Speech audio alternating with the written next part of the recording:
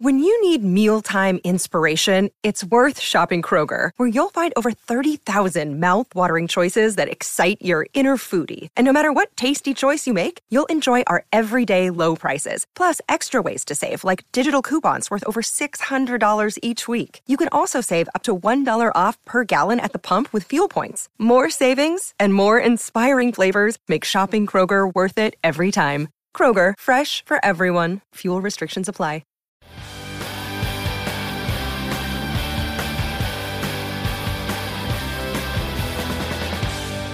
Hi, everybody. Welcome to Who Cares About the Rock Hall, a podcast about the Rock and Roll Hall of Fame. I'm your host, Joe Quazala, and you know me. I know too much about the Rock Hall, but, you know, if there was ever a time to know a bunch about this weird institution, it would be now. Inductees are going to be announced very soon, probably in a matter of weeks. And joining me is someone who does not care about the Rock Hall, but she's in it to win it.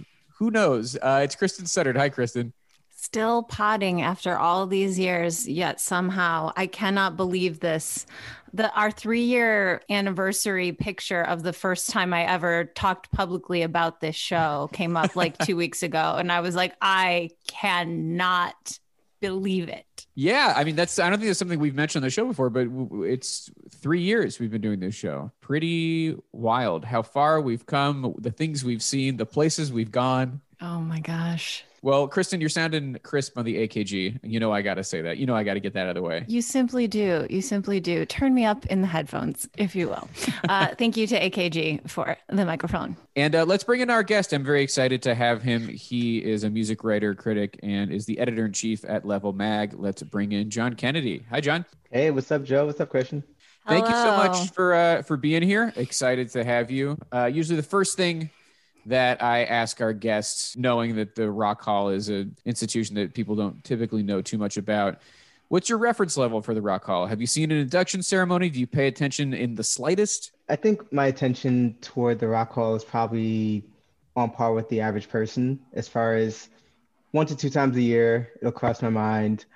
I guess when the nominations are announced in the inductees induction ceremony, have never watched it, but just sort of peripherally pay attention. Yeah, that's the typical human experience. Pretty much a common answer, unless you're friends with Joe, in which case it's like, yeah, I think about it if it's ever in the news or if I happen to have run into Joe at a party. I mean, that's really the function of this podcast, was that I would have this as an outlet so I would stop bringing it up at parties. So, well, are you familiar at all with the ballot this year? Yes, I have seen some of the names in the ballot. Yeah, it seems like it's a wild year. Yes, like they're sort of listening to people's feedback on diversity and, you know, just getting a bunch of different folks in there. I felt personally heard when this ballot came out. I could not have been more shocked, surprised, and pleased to see this happen. Just like I said, we've been doing this show for 3 years, and some of the ballots and some of the classes that were inducted and the things that we had to cover were pretty grim. That is the word, grim. And this grim. year I took a look at this ballot and I'm like, okay, you could really make a pretty good case for everybody on it. And I'm not gritting my teeth and being like, oh, great, it'll just be another year. So I'm pretty excited too. John, why don't we have you? Let's play John Kennedy as a Rock Hall voter. So these are your choices. You got 16 artists to choose from. And if you had a ballot, you would get to choose up to 5. Now, what do we think? Who would you choose? Man, this is tough. Like Kristen just said, there's a lot of great acts on here. I'm going to start with the person that we're here to discuss today, Jay-Z. I believe this is his first nomination, correct? Yeah, it's the his first year he's eligible. First year he's eligible. I think it's great to see him on there. I know there's some folks on there that have been nominated a bunch of times and haven't made their way in yet. I think LL is one of those folks, if I'm not mistaken. Oh, yes. You are correct on that. Yes, indeed. This is number 6 for LL, and he's been eligible for, I think, over 10 years at this point. More like eligible. Oh my God. Why have I never said that? And B, why did I just say that? So, I'm living in the middle of those two questions. I'm just happy that I'm here for Rock Hall pod history. Yeah, finally, I she can't broke the seal. believe that I've never said that. It was sitting right there the whole time. And like I said, he's been eligible for a while. Okay, so we can count on a Jay-Z vote.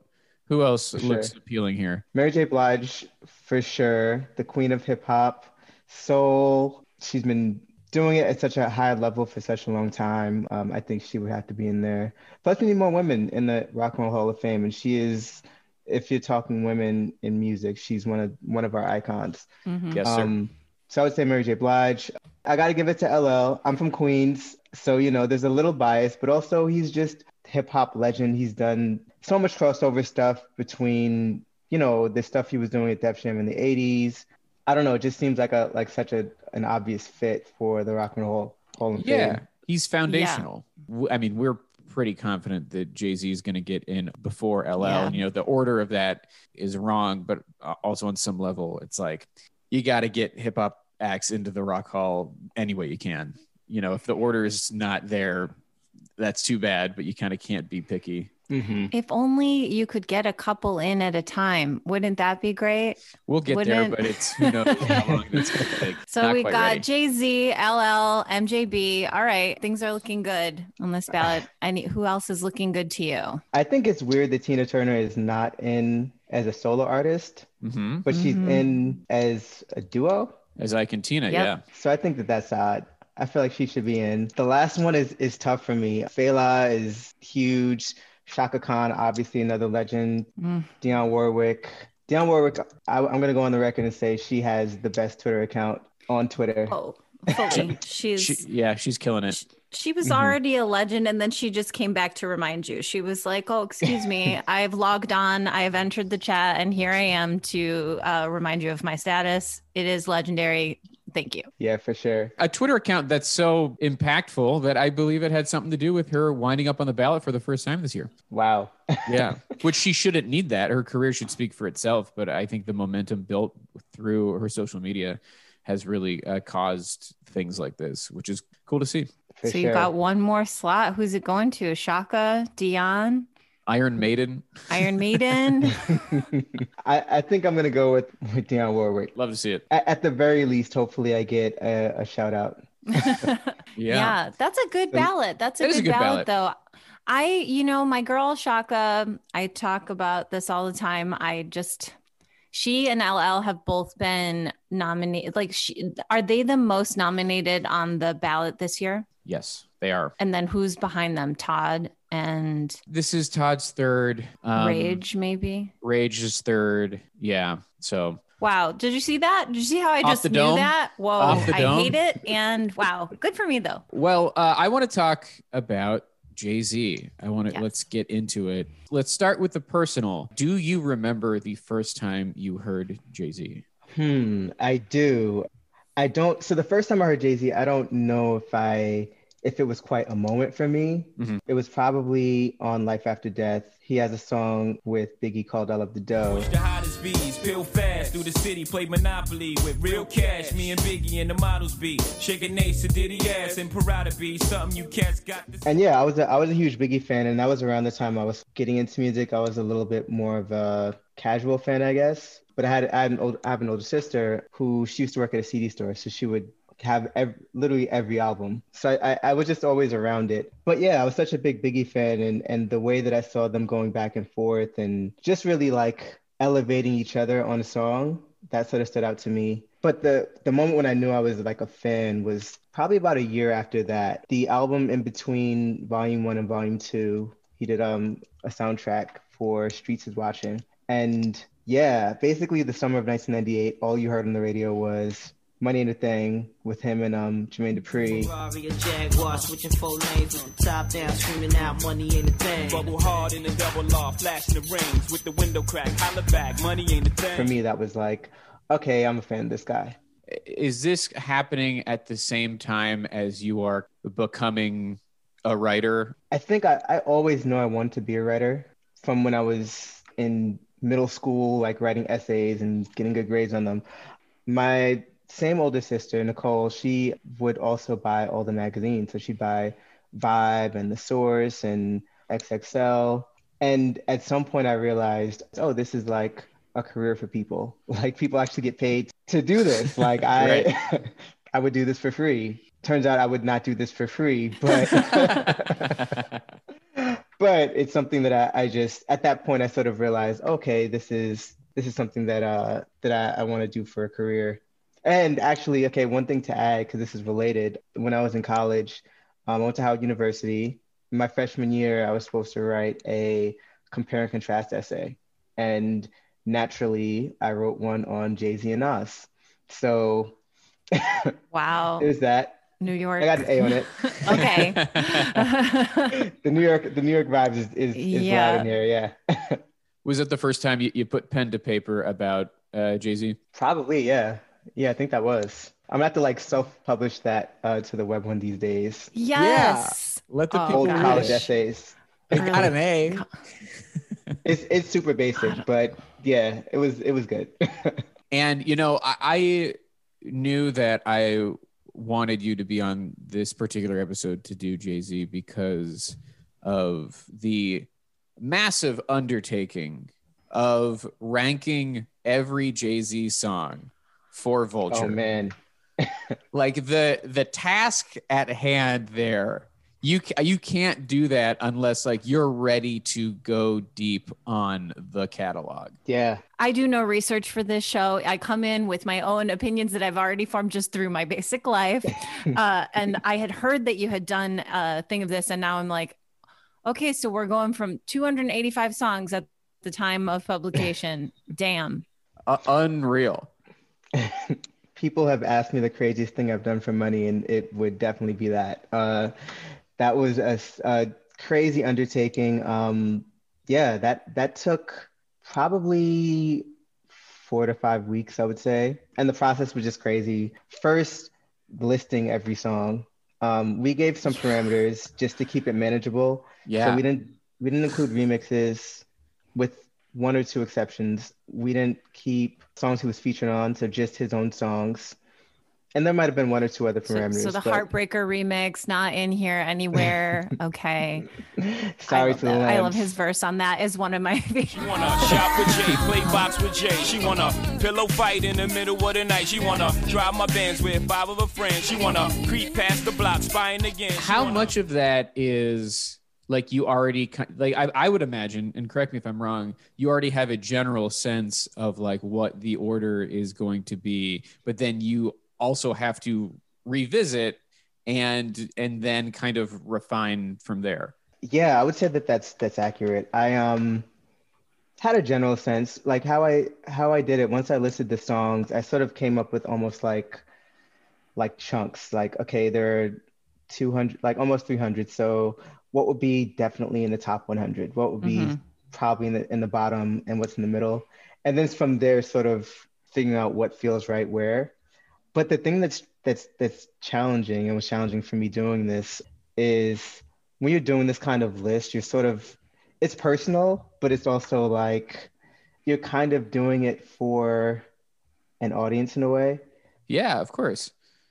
And so I guess like I might have like a super random song that's my favorite Jay-Z song, but it might be weird to put as number one on the list like this. So it's balancing the critical, the personal, and the commercial. Yes. Yeah. I'm like looking in here. I'm like, okay, I see Lucifer has made it to number 22. From the murder capital, where we murder for capital.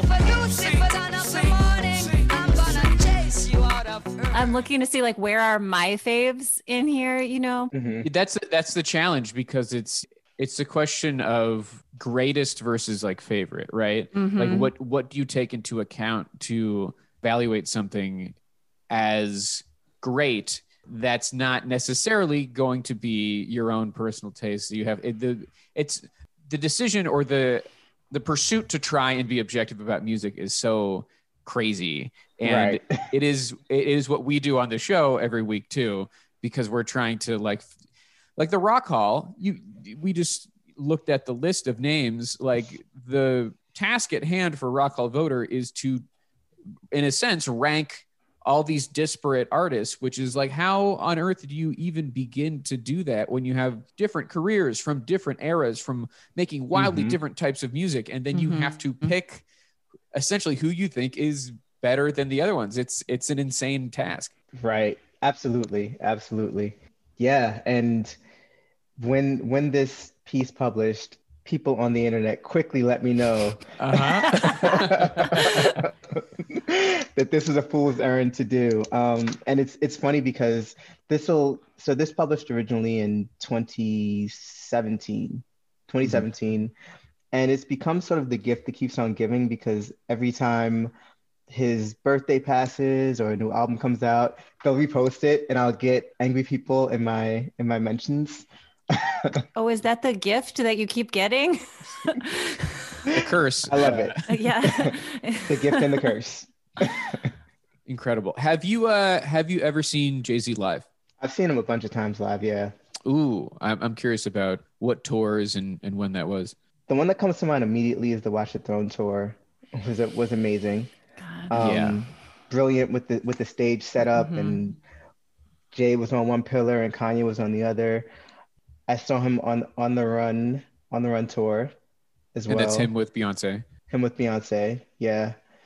I saw when they opened the Barclays Center, he did 8 shows, I believe, back to back. Wow. I think I was on like night 4 of that.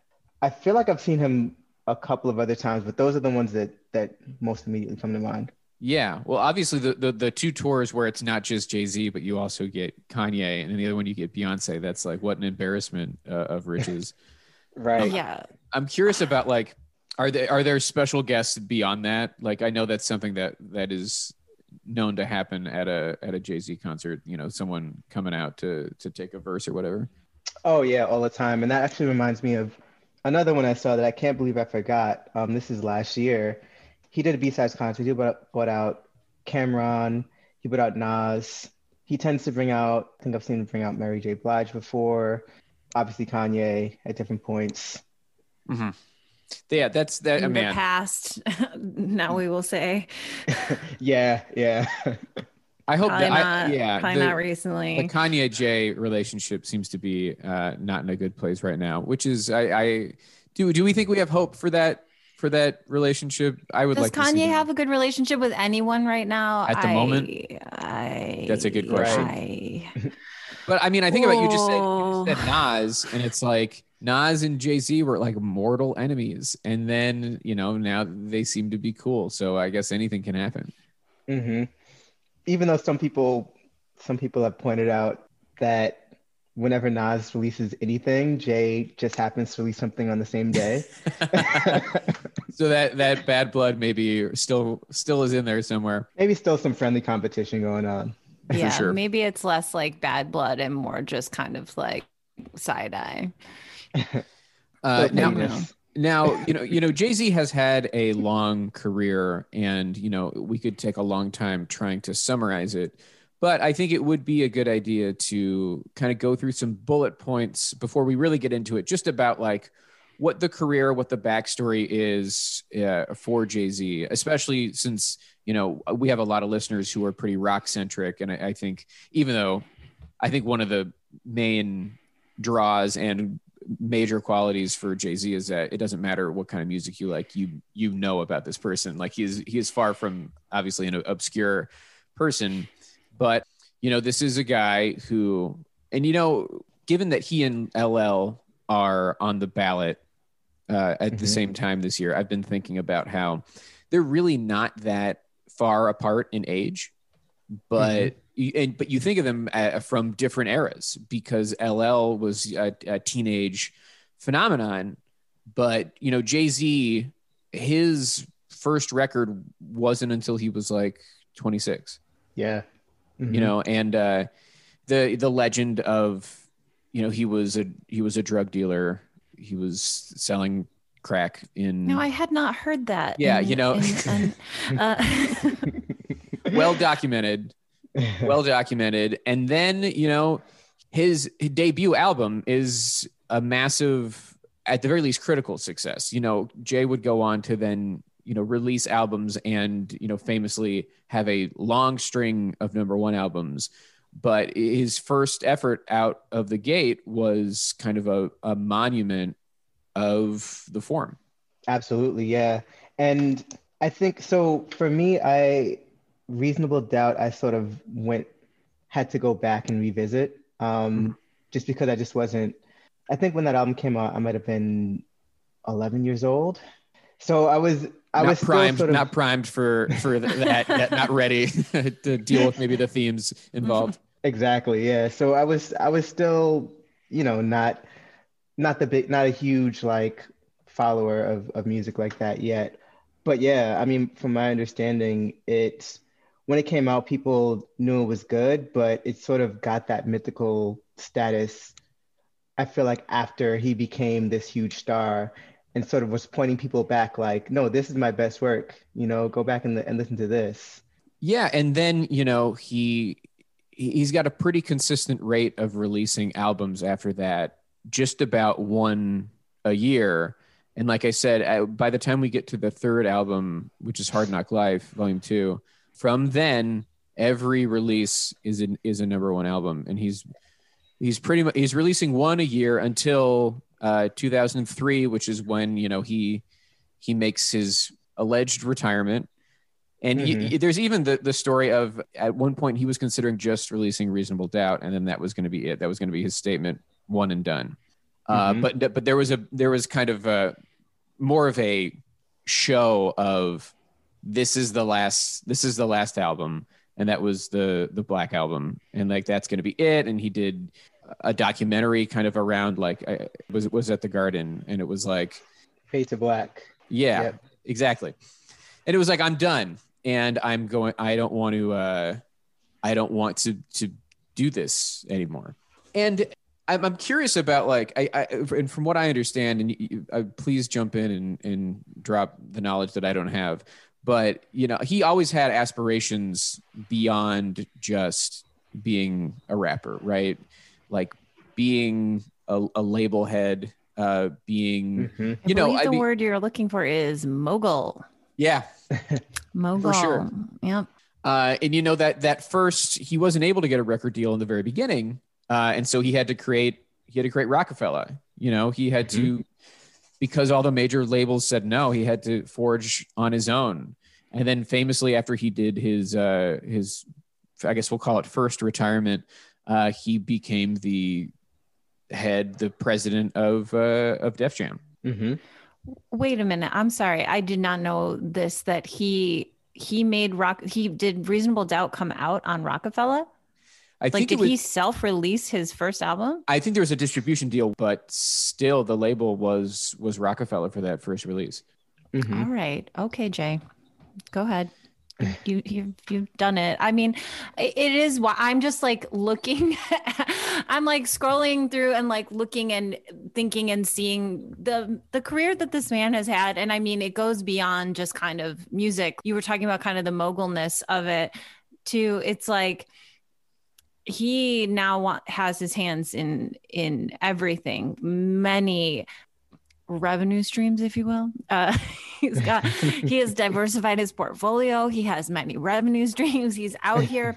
And then I know that we'll get into this, but he is married to Beyonce, and she is also the most famous pop star in the fucking world. And like, it's just wild looking and thinking about his life and his career, and thinking that it's funny, you're like, oh, he was 26 when he released his first album. And it's funny because we do think of that as old for a rapper, because yes. We are used to young prodigies. We're used to people with young in their name. But Lil or young. Young, we're used to that kind of youth.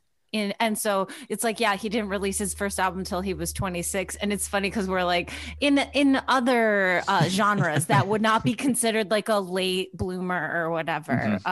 We have kind of a different set of expectations, I think, based in this genre. And to think that like, so he's 26 years old, he can't get his debut album released. He kind of like makes his own album and then creates his own label. Is this what I'm gathering? So he made Rockefeller to put out Reasonable Doubt. I believe he partnered with, I want to say Priority Records, if I'm not mistaken, for that first release. And I think there was another indie. And Right. I think the first Def Jam album was in 97, and it was more of like a sort of joint venture kind of situation. So they teamed up. And I think in order to get that actual situation going, this sort of goes back to what Joe was talking about, where he only wanted to do one album. And Def Jam was like, we'll help you with your label. We'll, join forces with you, but we need you to keep putting out music. Like, Why do we know why he only wanted to do one album? Was he just like, I gotta go do other mogul shit? Like what? I think his ambitions was more in the direction of just being a label head and being sort of the person behind the desk, and having artists that he was, putting out and finding and things like that. It's so interesting because I see him in hindsight, I see him now where he is such a person in the spotlight. He is so known. And, I'm trying to imagine him wanting to be more of a like behind the scenes guy behind the desk, the kind of like label head person who you've heard of, but they're not, like we've heard Jimmy Iovine's name, but like nobody knows what the hell he looks like, or not many people do. It's not Right. like that his aspirations were to be less in the spotlight. And now he is so incredibly famous. Right. Is such a, like an irony. And also you don't hear very often that someone wants to put out one album. Like most people are like, great, so my first album is out and now I can't wait for you to hear my new stuff, or like I signed a multi-record deal or things like that. And it's just like, nah, I put this one album out and then I'm just going to use that as a springboard into other things. Kind of unfair. Yeah, you wonder how much of that is myth, Legend. Yeah. or like making or like self-preservation of like, I'm just going to put out one album and it's kind of protecting yourself. Oh yeah. All I actually wanted to do was put Right. out one album. It's not that they didn't ask me to put out a second one. It's that I actually chose. I said, I would like to just do one album. Thank you very much. Yeah, I right. said, keep your money. Okay. I'm out here. Although you might think it is legit, given that he did end up attempting to retire. But I think at that point he was just, man, it's just like you've tasted the fame, you've tasted the power, and like you can have a tremendous amount of power as a label head, probably more so to some degree if you're really widening your kind of acquisitions. But he just couldn't stay away from it. Can you shut down the Louvre? Like, can you, as a label head, just shut down the Louvre? Is that available to you? It's probably not. I'm going to say it's probably not. Yeah. And I think, there's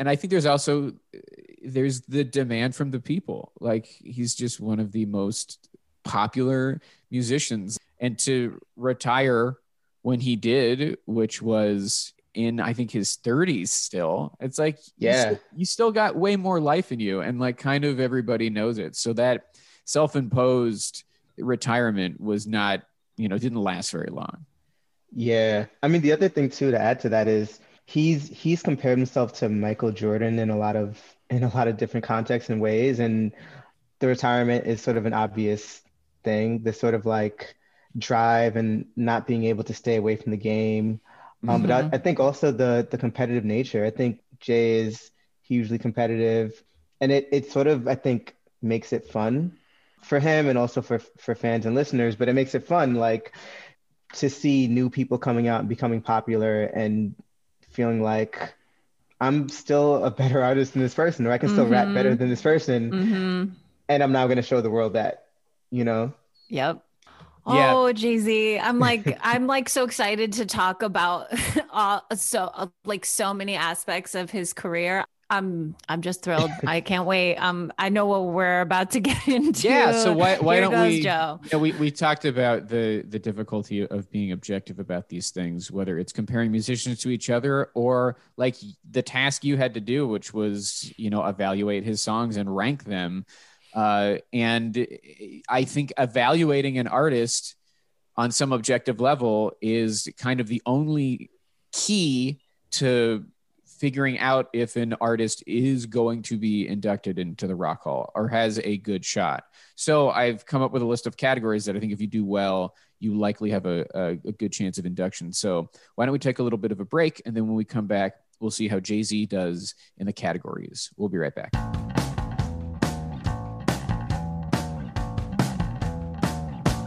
Hi, everybody. Welcome back to the show. We hope you had a nice little break there. We hope over your break, you figured out you came to the correct conclusion about what the best flavor of LaCroix is. It's key lime. We trust that you came to that conclusion. All right, let's talk about Jay-Z. Jay-Z became eligible for the Rock and Roll Hall of Fame this year. This is his first year eligible, and he made the ballot on his first year of eligibility. Quite a distinction. And he's eligible in 2021 because his first single, In My Lifetime, dropped in 1995. In my lifetime, I need to see a whole lot of dough. I need a whole lot of dough. In my lifetime, I need to see a whole lot of stash. I need a whole lot of cash. Jay's connections to the Hall. He has inducted someone before. In 2007, he inducted Grandmaster Flash and the Furious Five. If you watch the speech, it's only about 2 minutes long. It's on YouTube, and he is reading from his BlackBerry. Oh no. Oh no. Say it is not so, Joe. Yeah. Wait, what year is this? 2002? 7. No. I mean, Yeah. I forget though. I don't remember what things were like. I mean, I remember I was alive, and I think but people did not have that many cell phones. I was probably rocking a Sidekick or a Razor Flip in 2007. Yeah, that's what was going down. He had a stylus. He was doing great. Okay. I mean, and also though, I'm assuming the ceremony was in New York that year. Yeah, it was. Okay. If he flew to Cleveland to give a 2-minute speech off his BlackBerry, does he show up at all later in the show? Does he do anything else? Nope, that's it. He just gives the speech. Jay-Z likely would have been involved in the Biggie tribute last year, but there was no live performance. So that will always be a what if. Did they talk to him at all in last year's package? Yeah, he's in some of the interviews for the Biggie part. So he's around. He's played ball a little. I think of him in 2007 versus him in 2021 as far as like his level of fame has grown even more now. And I just have to wonder, does he need the Hall versus does the Hall need him? The tables, they be turning, baby. Very good question. Very good question. Now let's go to our first category, which we might get stuck in because there's a lot to say. But it's iconic / recognizable songs. Oh, come on. Now there's a ranked list of all of now this is for this category versus kind of what you did, John, with the ranking. This is more like, what are the songs that Jay-Z did that even if you're not a Jay-Z fan, even if you're not even a hip hop fan, what are the songs that like everybody knows that are like inescapable? And I would say, and this is going chronologically because I have really no other way to do this, but I would say it doesn't start with the first album, Reasonable Doubt. I don't think there's really that many songs off of really those first two albums that are still super ubiquitous, but it starts with volume 2 with Can I Get Can I get a fuck you to the bitches from all of my niggas who don't love hoes? They get no dough. Can I get a to these niggas from all of my bitches who don't got love for niggas without? I think that's one of those ubiquitous songs, and also maybe even more so than that, Hard Knock Life. I flow for those strolled out. All my niggas locked down in the 10x4, controlling the house. We live in hard knocks. We don't take over, we ball blocks. Burn them down and you can have it back, daddy. Hard Knock Life was like, when that came out, I was like in 6th grade and not listening to hip hop at all. And like, I couldn't escape it as like a fucking, 12-year-old or whatever. Like it was just everywhere. I knew that song before I knew Annie. I heard that sample. Okay, well, someone clearly didn't grow up in the theater, Joe. Well, as someone who grew up in the theater, Kristen, did that song blow your mind? I couldn't believe that someone could do that and make it cool. Like I was just shook. I 100% couldn't believe it. I couldn't like reconcile the two things, because to make Annie one of the most like little girl fantasy musicals, like every little girl who grew up in the theater grows up being like, this is a show with a lot of parts for girls and there's one big part for me, the star. But like I was really, because also Jay-Z was cool, rap was cool, and Annie was not cool. And so I was like, how is this happening? The cognitive dissonance was overwhelming for me as a young person. Yeah, it's really a feat to take such an unexpected sample like that as your hook and to make this gigantic, massively popular hip hop song that does not sacrifice any of its coolness. Right. I'm like, who produced that song? That was Mark the 45 King. Yeah, I think it's kind of a testament to hip hop's ability to just like take something old and make it new, or take something unexpected and make it fresh or cool or just dope, pretty much. Like that sample, it just sort of spoke to so many people's experience that probably weren't in the theater also. Yeah. Did not grow up in the theater? For sure. And the next one that I would select, it comes on the next album, Volume 3, Life and Times of S. Carter, which may, it's without a doubt up there as one of his biggest songs, which is Big Pimpin'.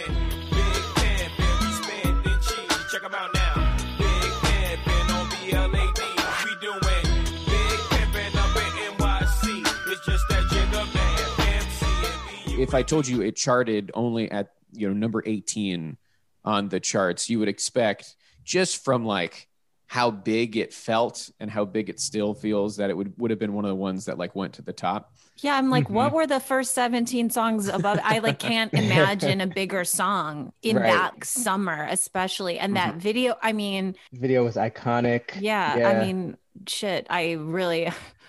Number 18, like it didn't go to, not even cracking the top 10. What is this It's chart? surprising, right? It's really surprising.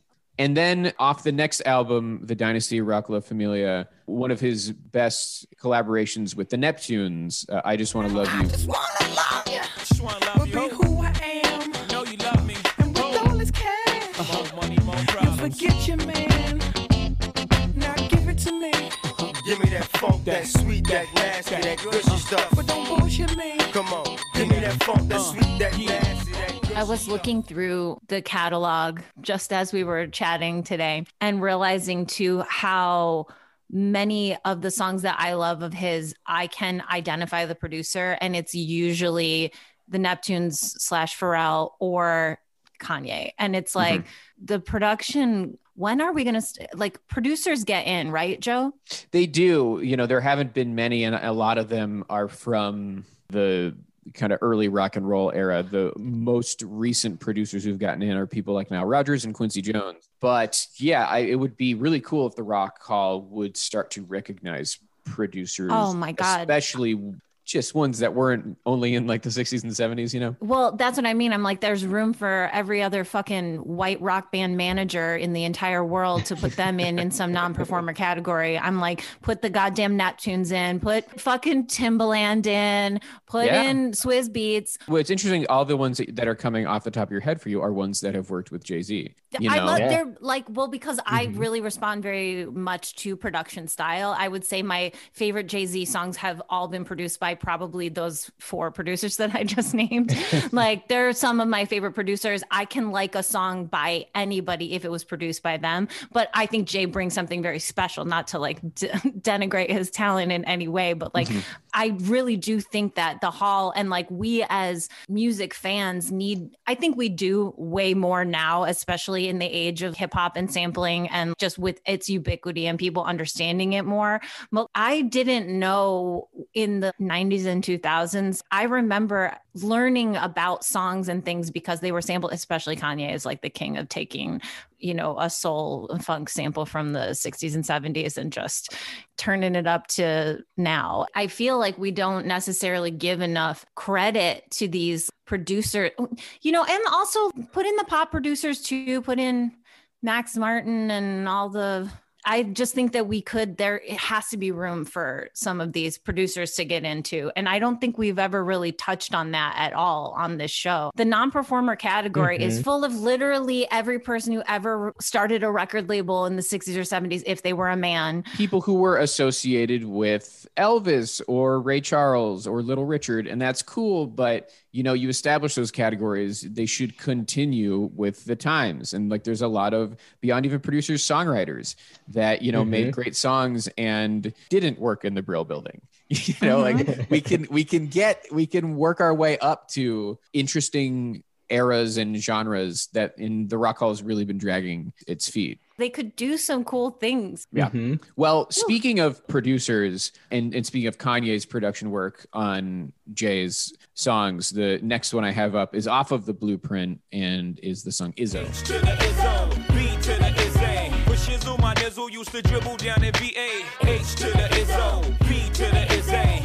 That's the anthem. Get your damn hands up. Michael Jackson sample is just, you can't touch that. That's just perfect. It really broke mainstream that he is Hova too. That I think is when people started to really, I don't know the legend of Jay-Z. You know, that song is like about who he is. Yeah, like here's my nickname, Hova. It's short for Jehovah because I'm God.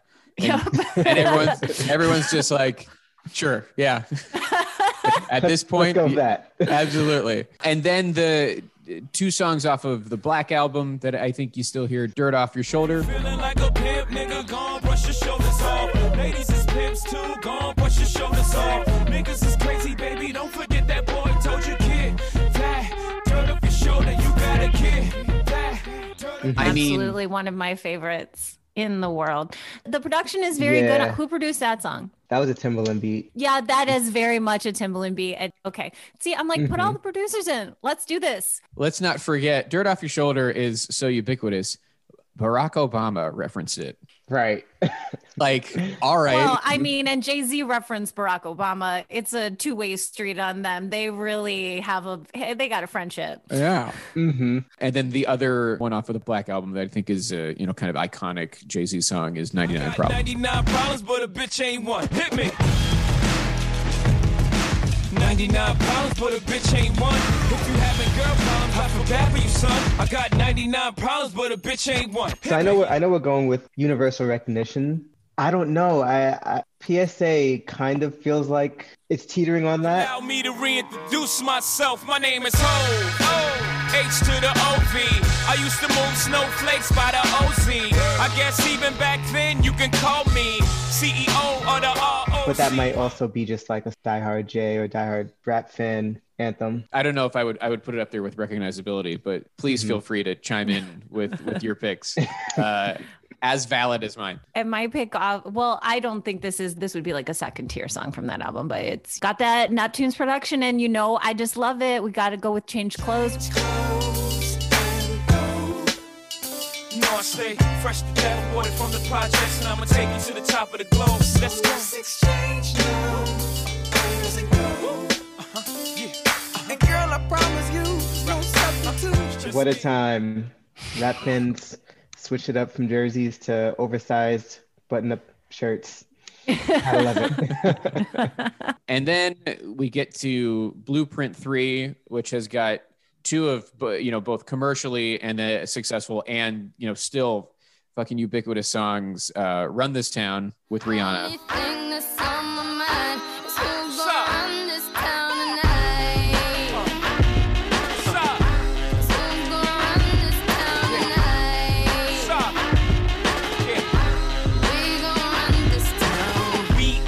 Said it, we are. This is Rock Nation. Pledge your allegiance. Get your boutiques on. All black, everything. Black cards, all black, and everything. then potentially his biggest, most iconic song, Empire State of Mind. I be spiked out. I could trip a referee.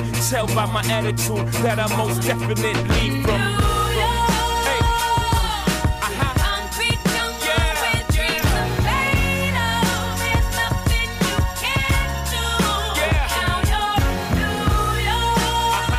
Oh, damn. Yeah. Literally don't even think about it. Legitimately.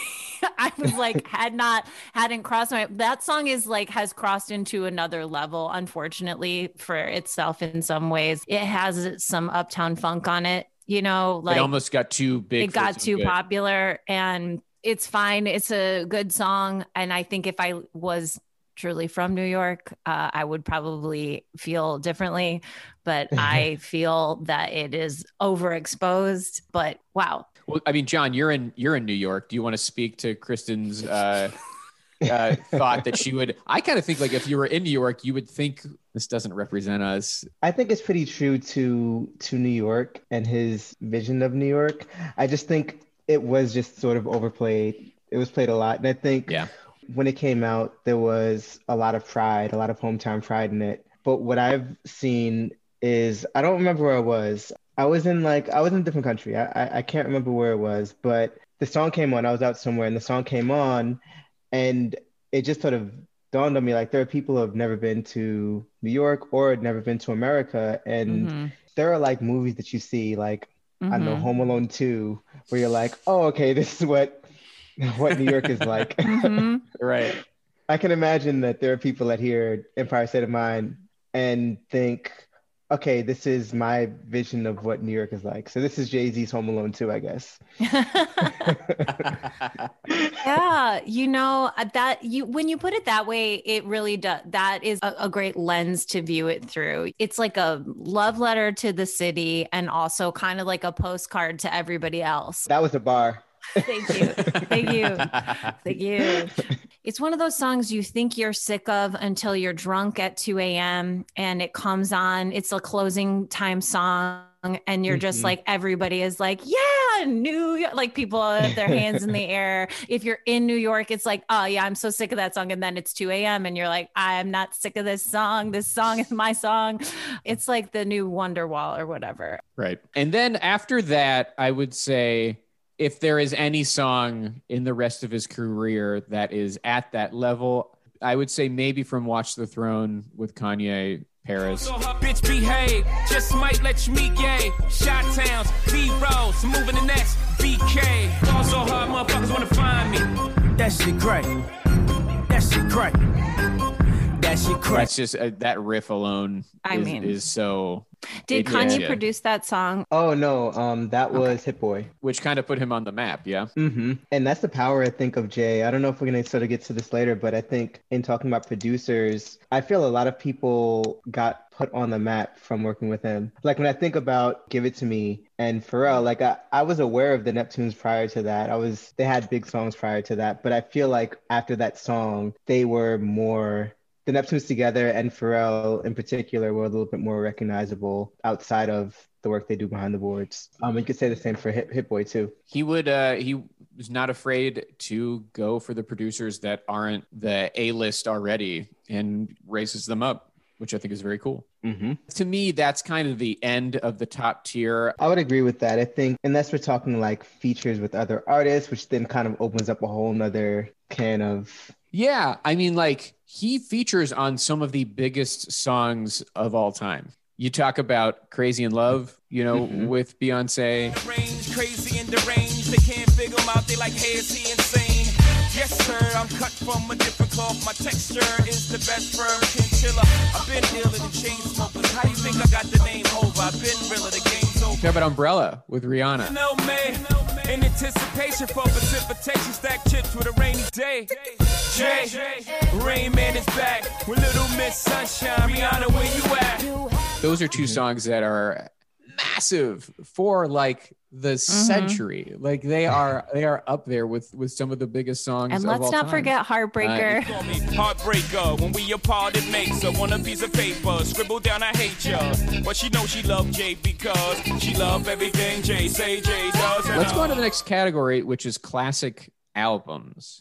Now, Jay has put out a lot of records.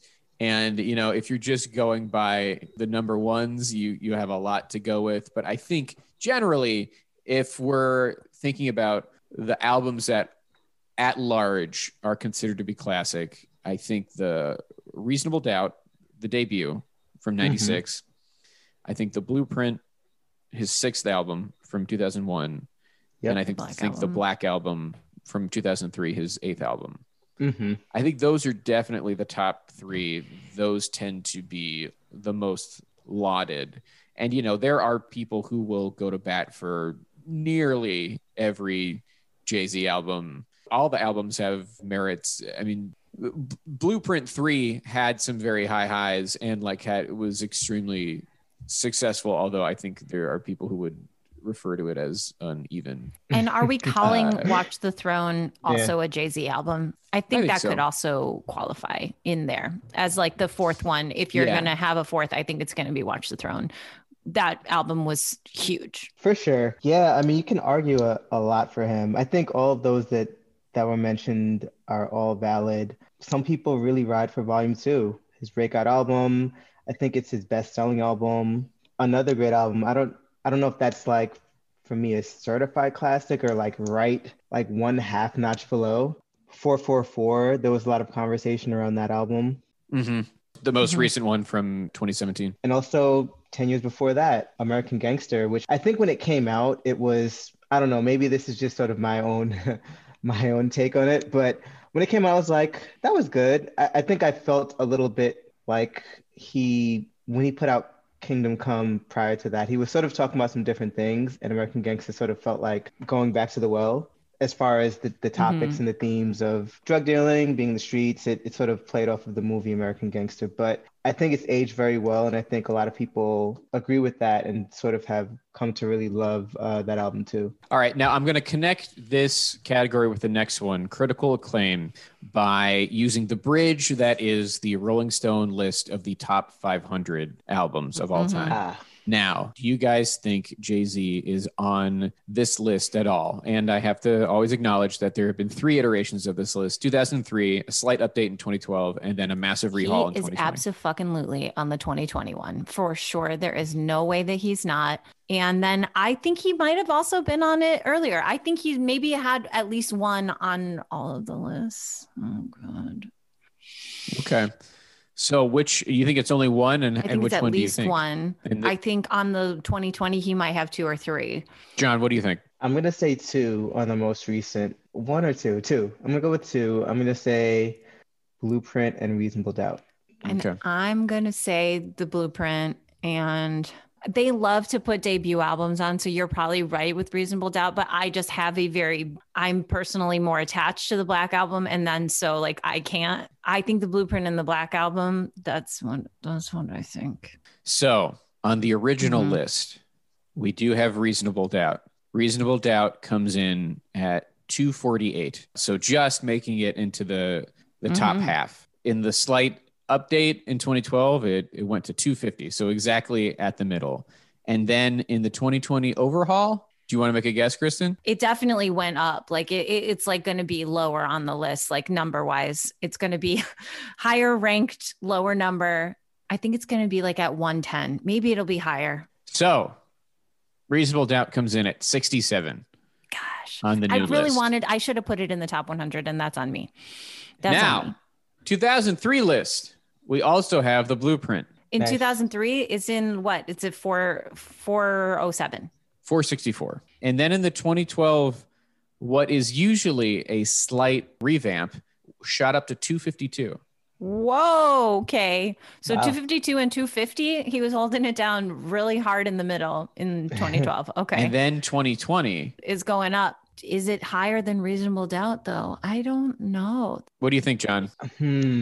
What number was Reasonable Doubt? Was 67? Yeah. 67. I'm going to go with 115. And I'm going to do something very dumb and say 54. 50. Wow. So yeah, okay. I mean, the Blueprint really, it jumps from year to year at the bottom of the list to the top 50. Now the Black Album was not on the 2003 list, but is on the 2012 list. Whoa. Okay. At 349. Okay. And then it's still there in 2020. Well, maybe the Black Album is at 125. Okay, John, do you want to wager a guess? I'm going to go with 143. 155. Oh, okay. Very close. Yeah, so Jay has a considerable presence on these lists every year. And as we take that and think about the next category, critical acclaim, Jay is so critically beloved that it's almost absurd.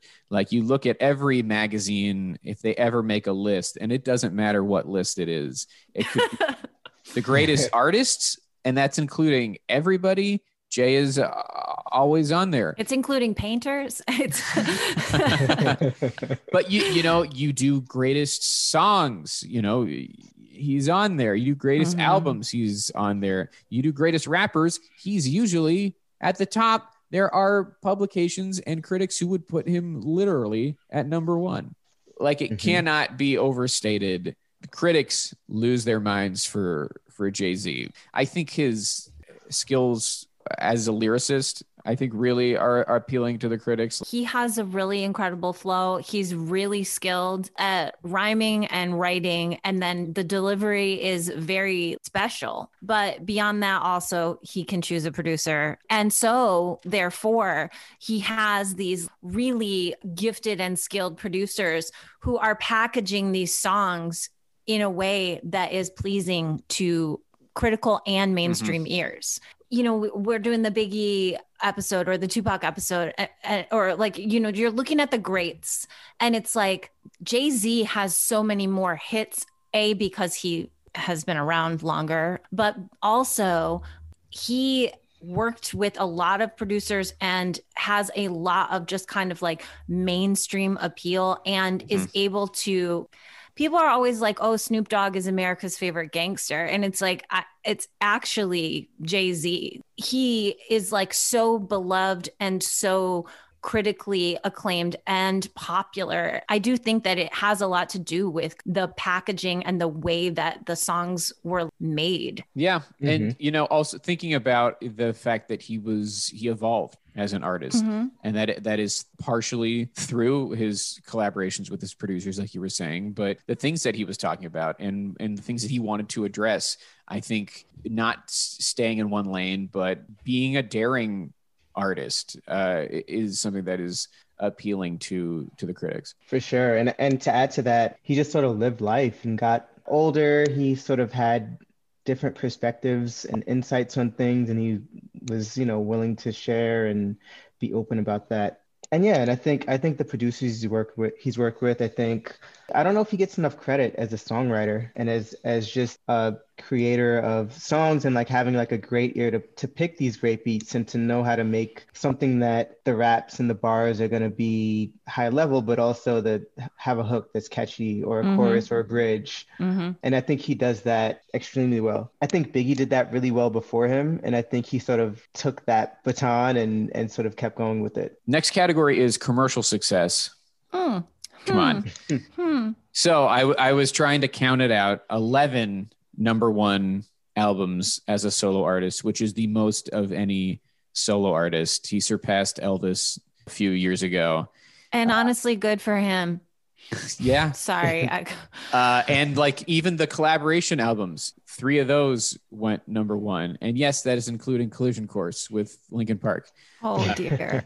Which is technically an EP. He's one of the highest selling artists of all time. Sold over 50 million albums, 75 million singles.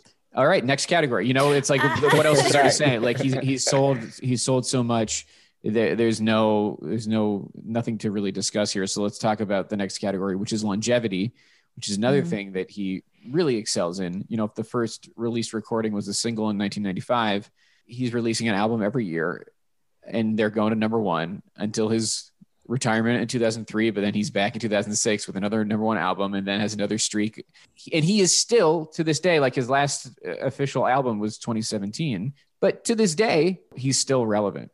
And we don't see that often. His longevity is almost unmatched. Like the fact that 25 years in, he is still considered to be one of the top artists. He's still one of our biggest celebrities. And if the next album he releases is still going to be an event. Like people are going to listen to that, and even if you can only get it on Tidal, though. Big question. Very we good. haven't discussed that. Very good. Discussed that it might be harder in the future. Just that is one of the interesting things. Like, I mean, we kind of mentioned his mogulness, but the just saying like, I'm big enough that I'm going to start my own streaming network. Okay, sir.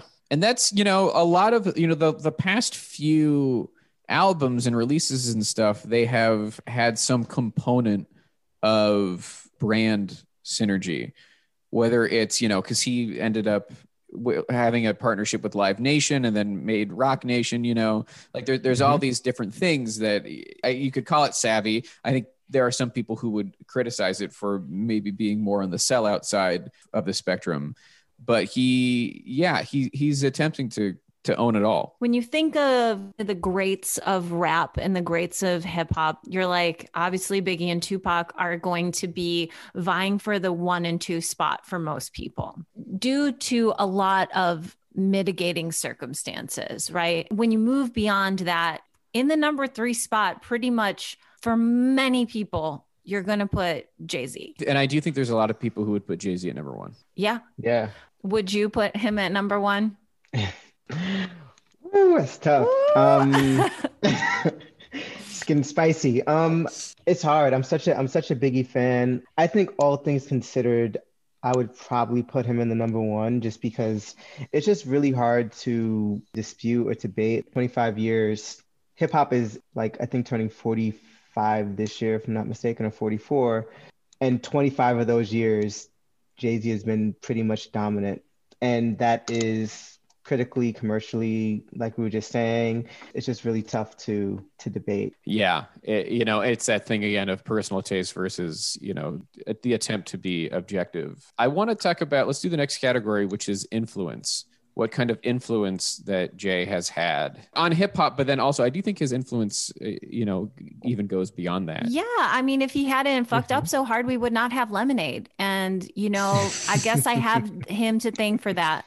Like truly, because damn, I love that album. And so I guess thank you for really just showing your whole damn ass out there, fucking up so bad. Who do we think are the kind of descendants of Jay-Z? I mean, there's some obvious ones who are literally collaborators with him, like Kanye.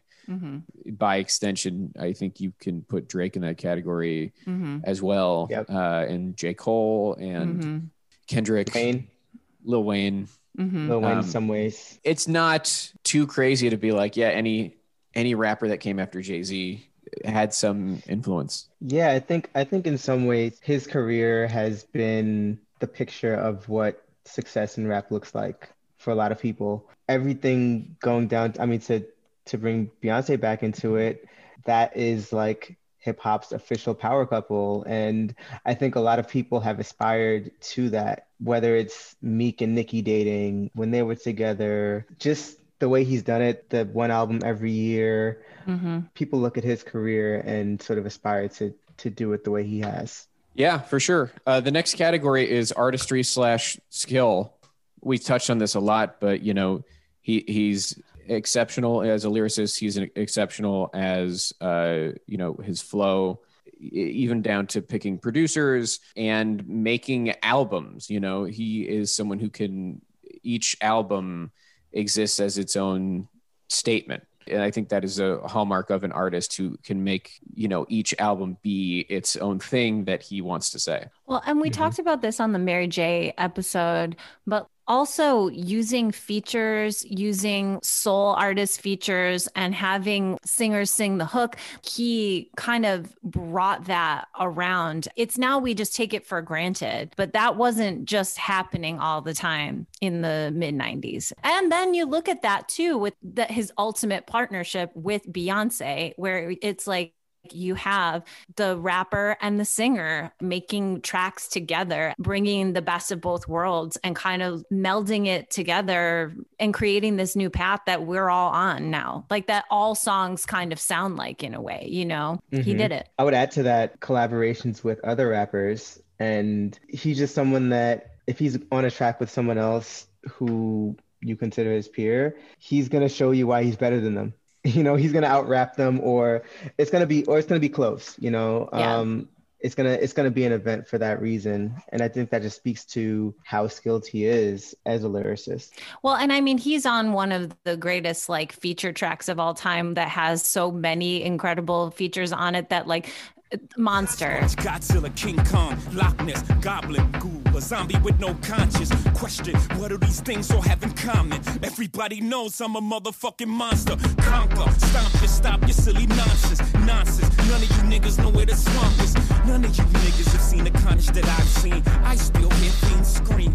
To me, that is obviously Nicki Minaj's breakout. She's right. It's her breakout. She's absolutely bodies everyone on the track. There is no one who can come near her. And I'm sorry, it's the one time that Jay-Z can't touch anybody. Like, she's incredible on that track, but it's like I think of that song as like this culmination of all of these like greats getting together and like just making 6 minutes of just nonstop. Damn. He's all over everything. And it's not an exaggeration to say that anybody who does any sort of rap or hip hop now is influenced by Jay-Z. There's just no one who isn't. Like, you're not going to be able to say, oh yeah, like what I grew up off the grid and somehow I'm a hip hop artist. Yeah, and right.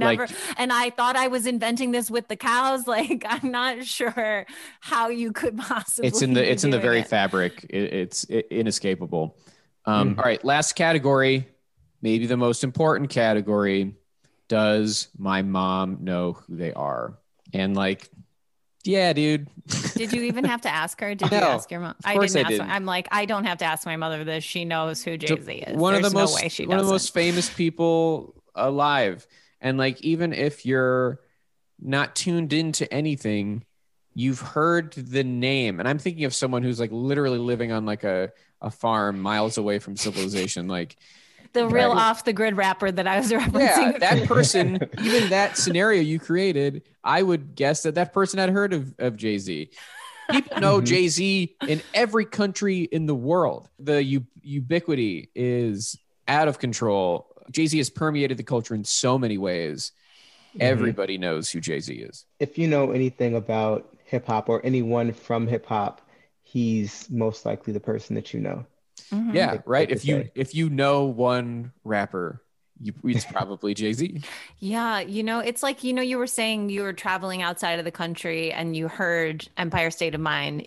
When I was traveling in the 90s outside of the country, I'm from Chicago, and people would be like, oh, you're from Chicago, Michael Jordan, like, yes, we know, like, that was like what everyone thinks of when they think of Chicago. They think of Michael Jordan. You think of outside of this country, you think of rap music. They're like, Jay-Z, yeah, like, we love him. He's one of the those prototype, figures, some one of might those say. few figures that has that level of fame worldwide. All right, it's time for our verdict. Should Jay-Z be in the Rock and Roll Hall of Fame? Will Jay-Z get into the Rock and Roll Hall of Fame? And will it happen this year? We'll start with Kristen. Boy, Joe, it's such a difficult one, Yeah, take your time. Gosh. Obviously, yes, he should get in. He will get in, and it will probably be this year. I think that if he doesn't get in this year, he will get in next year, and that will maybe be better for him because it will be in New York, and then he can enjoy it more. Yeah, literally in a venue that he used to own. Exactly. That's so it's, if he doesn't get in this year, I'm like, was there some funny business where he called up HBO and said, I will not be attending, so do with that what you will, peace? Or like his people called them up. I don't think. We're not Jay-Z coming to is Cleveland. literally spending any time thinking about coming to Cleveland. I just don't see it happening. So I think if it doesn't happen this year, it was collusion. I really do. I do believe it will have been collusion if he's not in this year, because he is such a fucking slam dunk of a first year eligible person. He is 100% that guy. He absolutely needs to be in. He should get in. He will get in. And we'll know why if he doesn't this year. John, what do you think? Should he, will it be this year? I'm with Kristen on this one. This is a no-brainer. I think he absolutely should get in. I think he will get in, and I believe it will happen this year. Yeah, I think I'm with you guys. We've done so many artists on this show, And very 3 few, whole damn years. very few. No, I think definitively no one has done better in the categories than Jay-Z. Maxing out every single thing. Like there's no argument to be made. There wasn't even a category where we had to do any stretching, or it was like, oh, this is the one where he doesn't do that well. No, not even a little bit. Not even a little bit. 10s across the board. Yes, and then some. And I think it will be this year. I think the only thing in Jay-Z's way this year is that he's not the only hip hop artist on the ballot. And I don't think this is going to be a lot of voters, but I do think there will be some who will look at who's on the ballot and will go, okay, well, Jay-Z doesn't get in before LL. Again, Right. I don't think that's going to be a lot of people. I think it maybe will take away a few votes from what he normally Bob would have. Merlis only. Yeah, right. So, I mean, like there's that. And also it is stiff competition this year. He is not as much of a slam dunk as we were predicting he would before we saw that Tina Turner and Carole King were on the ballot, and that kind of upended things. He was no longer the number one slam dunk, but I still think it's going to happen. And so let's talk about the induction. Should it happen this year? Who do we think should give the speech to induct Jay-Z? Oh my God. There's like a million people. Yeah, and you can start with people who have collaborated with him. Someone who was on the ballot this year, Mary J. Blige. She's Mary J. She's given, shown up. She's given speeches before. So has Eminem, and I believe that he's cool with both of them. The Hall loves to get Alicia Keys in the mix. They really do love that now. I think about Rihanna again as someone. Oh yeah, has she ever inducted anybody? No, she is not. Oh my God, the Hall would love also to just get her back in the spotlight because, we're all just waiting with bated breath. What's she going to do next? Yeah. Someone who is newly a member of the board of the Rock Hall and he inducted Nile Rodgers. Pharrell. I thought about Pharrell too. Yeah. There's a strong connection, and they've collaborated and done a lot of songs together. Well, and he's quite beloved as well. That would be a good look for them too. We're talking big marquee names, Timberlake. I mean, they toured together. They're on each other's songs. Yeah, I guess I and maybe it's just the mental and social circles that I run in. I'm like, I think we're kind of over him as a concept. I think we are revisiting maybe some of the Janet Jackson bullshit. I think we're revisiting a lot of the Britney stuff. The Britney stuff. We're revisiting a lot of the appropriation. And I just don't think this is 2021, not 2011. And I don't see like Justin Timberlake. And I say this as a person who used to really like Justin Timberlake. I don't like hate him, but I would say that I'm like a soft okay on him now. Yeah. But also, this is the Rock Hall we're talking about. So that is true. They are dumb as hell. They're still going to call him up. It is 2011 to them. I would be very annoyed. I would be. Now I've gone all the way around. I was like, oh no, probably not Timberlake. Now I'm like, absolutely not. You will not have stupid Justin Timberlake. Now I'm mad. Now I really do. That's a no for me. Well, let me offer a name that is crazy, but not impossible. I'm like, what? Obama. Oh that my seems God. like you get the Obamas to Cleveland. If Beyonce and Jay-Z and the Obamas are all in Cleveland, what would happen? Cleveland it would break off and go into Lake Erie. That much energy, I don't think Cleveland can handle it. That's actually, I really do think that might be too much Black excellence for Cleveland to handle. I don't think it would be able to really envelop it. That would Barack Obama. It's a thought out there. I mean, I would put it as very unlikely, but I would say it's not impossible. Like, then you do the next year in New York, and then it could work. It would be incredible. What if he gets inducted and Tina gets inducted and Oprah inducts Tina, and like they have Oprah and Obama, the Obamas, the Carters? I cannot imagine it. I actually can, and it started. I'm gonna cry. Well, here's another one outside of music, and if it's in Cleveland, LeBron, yeah. thought about him too. That'll be big. And that seems possible. Not like no shade. We know but he'll go to Cleveland. But we know that LeBron will go to Cleveland. we know that he famously will take his talents to Cleveland. And so I think that could happen. My big fear is that he wouldn't go if he got like that. He wouldn't show up because the other thing about some of these first year eligible artists is like, it's like with Radiohead, they are still touring. They're still big names. They're still making music. And so it's like, you don't want to be considered a legacy act. Yeah. You know, and that's maybe the implication, especially when you're getting inducted the same year as some of these artists who've been around for 50 years. But I don't think I get the sense that Jay wouldn't look at it that way. I think Jay would love the idea of getting inducted on his first year of eligibility. And like, it's just being another legend. Yeah. It's another notch on the legend post. Yes. And also I can already hear him writing bars about it. And I'm like, that would be so good. Okay. See, now I'm back in. Okay. But here's the thing. I do think that they're going to have to like finesse it. They're going to have to wine and dine. They're going to have to really blow a lot of their budget on trying to get Jay-Z to Cleveland and get him to bring the missus. You get Beyonce in the building and like, they would be so fucking lucky. She's the biggest pop star on the fucking planet. And who else would you want to do a Tina tribute? Get out of here. Exactly. And she's going to get in. Well. And like Tina's really going to get in. And so Jay-Z gets in too. Oh, we could have an aligning of the stars that would be Cleveland. Are you ready? Really exceptional. Shit. And you know what, Kristen? We're going to be there. We're going to go. Nice. John, if Jay-Z gets inducted, would you go? Yeah, that'd be cool to see. You're going to come with us and you're going to sit with us. Yes. We'll have a great time. Nice. Love it. What songs do we think Jay-Z would perform? My thoughts are like, if you do 4, you do Hard Knock Life, Big Pimpin', 99 Problems, Empire State of Mind. Oh my God. Yeah. I was just like, Empire State of Mind. That's the jam. Everybody comes out for Empire State of Mind. So weird to do it in Cleveland. Yeah. It's so weird. I think maybe he swaps in something recent for Big Pimpin'. Maybe I could see him doing that. I'm with the other 3. It'd be dope if he did something like a little political. I think could be interesting, especially for that audience. A story of OJ. OJ, like, I'm not black, I'm OJ. Okay, house nigga, don't fuck with me. I'm a field nigga, go shine cutlery. Go play the quarters where the butlers be.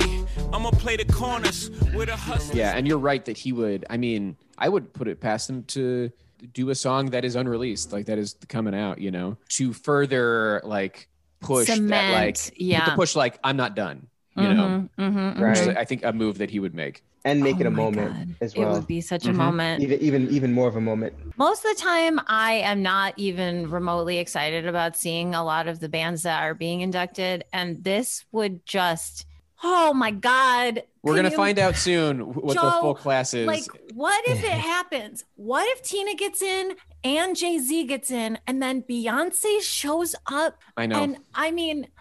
I know. That's like a good concert. Do you know what I mean? That's like a thing. I saw it. Like there is such an opportunity. I just can't. I'm freaking out because there's such an opportunity to make a great show and to make a great class out of this. I don't think they will. Like I don't have my hopes holding your breath. up. Yeah. I know that we're going to be seeing some bullshit and that the Foo Fighters are going to close or whatever. But like, hold on just 1 second. Please, okay. go off. I'm back. I'm so mad. I get upset, but like, okay. So for example, let's say Los Foo Fighters just get on in, they ride the alternative rock wave on in. You don't have the Foo Fighters close a show that Jay-Z is on, right? I don't think that seems wild to me. I'm like, then they illegal. Open. It seems illegal. Yeah. I agree. The man is a legend. He is a legend in the field. He's a living legend. I don't think anyone could say that about, and I'm just using them once again as more of an example of just some like solid, good to mediocre rock music. You know, I think the Foo Fighters are solid and they are good. Okay. Please don't come for me. But Jay-Z is a goddamn legend. He is. It's true. There's a lot of legends. There's a lot of legends on the ballot this year. Just Tina Turner. I mean, this is our last episode covering an artist before the inductees are announced. So that's coming up soon in a few weeks.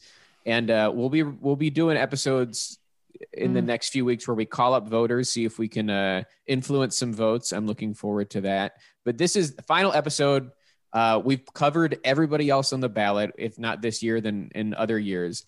So, John, I want to thank you again for being on the show. This was a lot of fun to talk about Jay-Z, and I think you were the perfect guy to do it with. So thank you. For sure. Thank you so much for having me. This is dope. I want to give you the opportunity to plug away your social media. You know, the stuff you're writing is probably going to be at level, but you know, whatever you want to plug. Yeah, you guys can find me at Young JFK on all socials, Twitter, Instagram, and on a day-to-day basis, running Level Mag. It's level.medium.com. We're a site for Black and brown men aged 30 and up, cover culture, politics, race, relationships, basically everything to be your best version of yourself.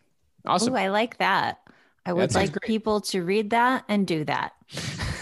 And our listeners know they can follow us at Rock Hall Pod on Twitter and Instagram. rockhallpod@gmail.com is the email. If you want Kristen to read your message, you need to designate that somewhere in there. Otherwise, I'm not going to forward it. Subscribe to us on Apple Podcasts, rate and review us 5 stars only. Legitimately, a review that's less than 5 stars, even if it's 4, that's rude. Don't do that to us. Thank you to Mike Lloyd for the logo. Thank you to Yusu Kim for the music. Thank you to AKG for that microphone. And thank you to Pantheon Podcasts for hosting us. I'm Joe Quazala. I'm Kristen Studdard. And who cares about the Rock Hall?